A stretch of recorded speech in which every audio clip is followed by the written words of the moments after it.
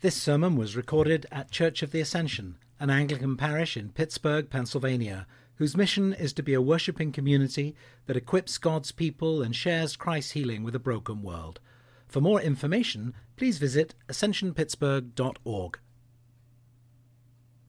The Lord your God is in your midst, the mighty one who will save. He will rejoice over you with gladness. He will quieten you with his love. He will exult over you with singing. Zephaniah 3:17. Let's pray.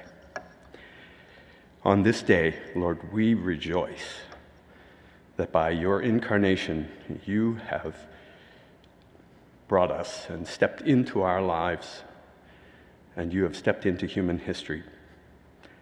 Pour out that most excellent gift of love by the Holy Spirit given us, that we might rejoice in the inheritance we have as your sons and daughters, and in response, love you and praise you forever. For we pray in Christ's name. Amen. We've been on a journey through the past several weeks of Advent, and the prophets have been our guide.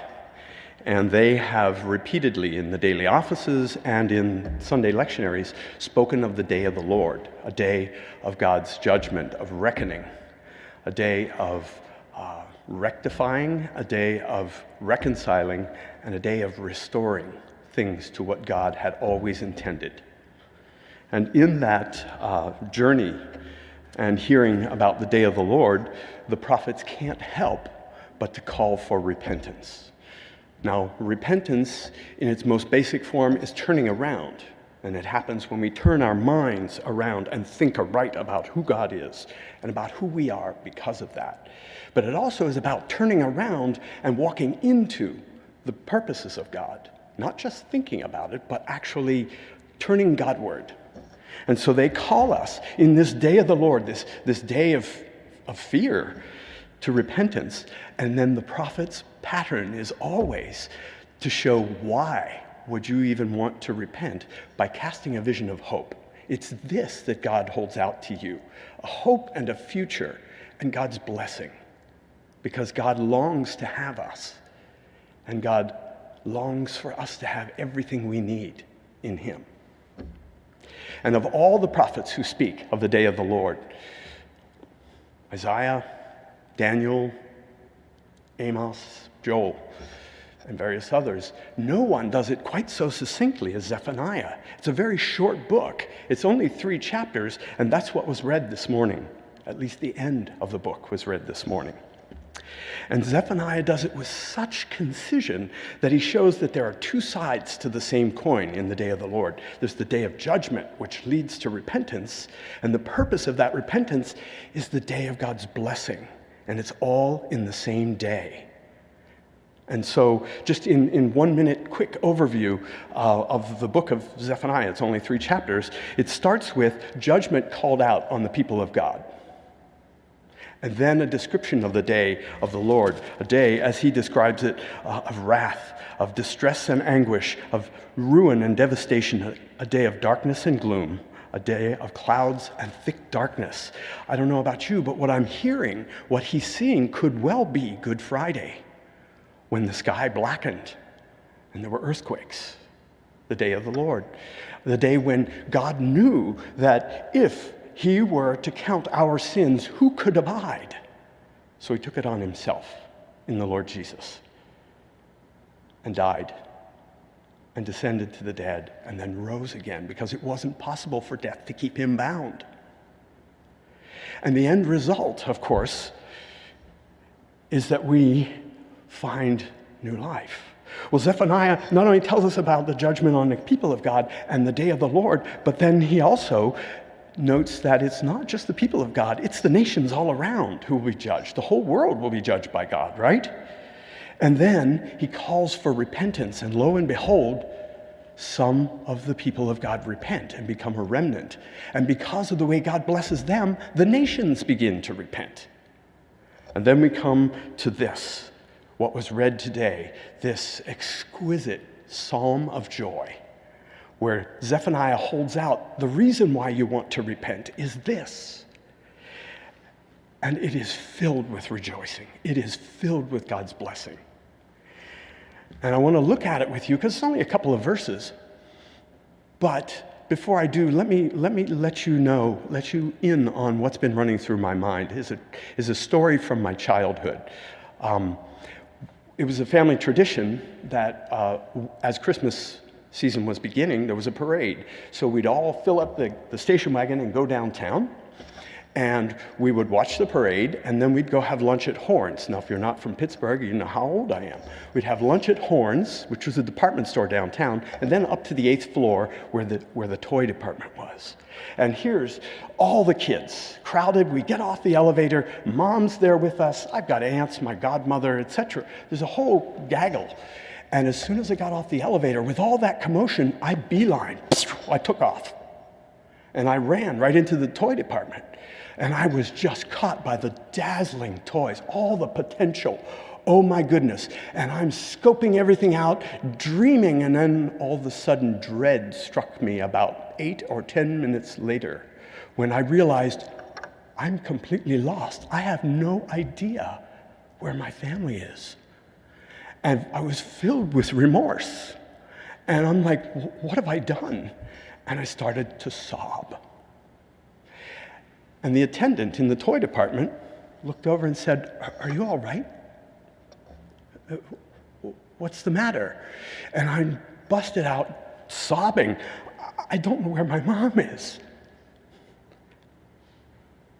And so the attendant looks around the department. It was a big department, and sees my mom and brothers and sisters are scoping out to try and figure out where I was, right?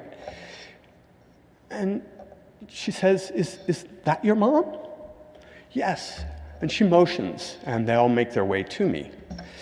And the next thing I know, I'm being picked up. And I was just undone, right? I mean, it's the emotions of a 4-year-old, right? And my mom says, "It's okay. Don't worry, I'm here. I've got you." And she picks me up, and then she pulls out the big guns. And she starts to hum in my ear as she pulls me in. And I could feel a vibration and the warmth of her breath on my neck. And I can hear the ditty she's humming in my ear. She said, "You're okay. I've got you. I'm here." That doesn't begin to explain or scratch the surface of the day of the Lord. But somehow the emotional and psychological effect on a 4-year-old starts to get out. That's what I've been hearing as I read this. Rejoice. The psychological and emotional effect on a 4-year-old, this to me begins to scratch at it. The day of the Lord is much bigger than my greed and running off to look at toys. But hear what the prophet says. "Sing aloud, O daughter of Zion. Shout, O Israel. Rejoice and exult with all your heart, O daughter of Jerusalem. Son, I've got you. I'm here. Cheer up." Goes on to say, "The Lord has taken away your judgment against you and has turned away your enemies." Now, I know I didn't have the reflective capacity as a 4-year-old to ask my mother what was going on in her. But I know what has happened in me, and I've seen it in others, that you start to say, when I find that kid, I am going to let him have it. Your judgment is taken away against you. And your enemies of alienation and lostness, and for the day of the Lord, sin and brokenness and devastation that has been wrought on the world by our selfishness. In Christ, the judgment against you has been turned away. And your enemies of the world, the flesh, and the devil have turned away from you. On that day, it shall be said to Jerusalem, "Do not fear, O Zion. Do not let your hands grow weak." Hey, I'm here. Don't be afraid. And then it comes to that crowning verse that melts my heart. "The Lord your God is in your midst, the mighty one who will save. I'm here. I've got you. He will rejoice over you with gladness. I'm so glad I found you. He will quieten you with his love. Shh, it's okay. He will exalt over you with loud singing. That's the big guns. Oh my goodness. Not only do I deserve the day of the Lord and all its wrath, but you've turned it against and you've taken it yourself, and now you pull me into yourself and tell me it's going to be okay, that I shouldn't fear, that you're right here, Lord. You quieten me with your love and exalt over me with singing. Wow. What we're here to celebrate today is that in the incarnation, that has come to pass. He came to his own, and his own received him not. But those who did receive him, who believed in his name, he has given the power to be sons and daughters of God. This picture from Zephaniah is a picture of a parent loving up on a child. And it becomes even more intimate when it comes to Jesus. He's given us the power to be sons and daughters of God. The Word became flesh and dwelt among us, and we have beheld his glory. Glory, the only begotten of the Father, full of grace and truth. We celebrate today that the Lord our God is in our midst, mighty to save, rejoicing over us with gladness, quietness with his love, and exulting over us with singing.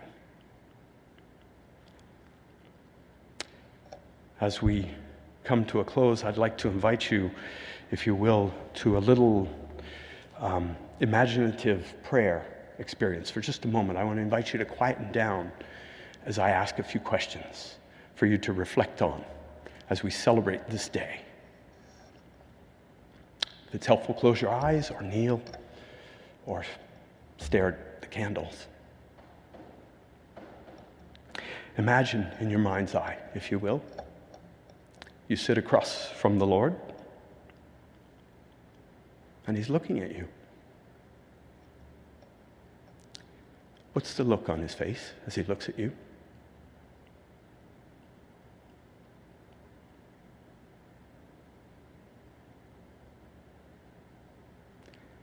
Imagine, if you will, as he's looking at you, in the light of this verse, what's going through his mind? What is he thinking about you?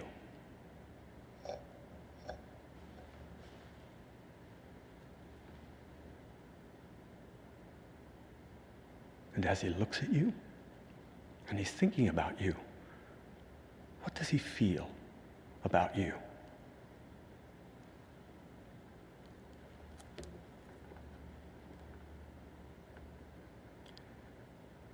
Then imagine, if you will, as he's looking at you and thinking about you and feeling deeply for you, what's the song he sings over you? Maybe it's an old familiar one, or one that no one else has ever heard. As he exalts over you, what is he singing?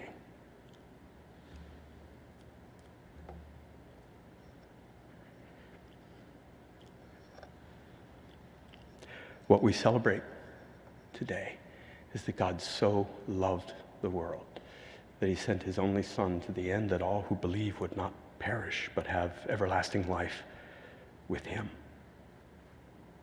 He didn't send his Son into the world to condemn the world, but to save the world through him. Merry Christmas.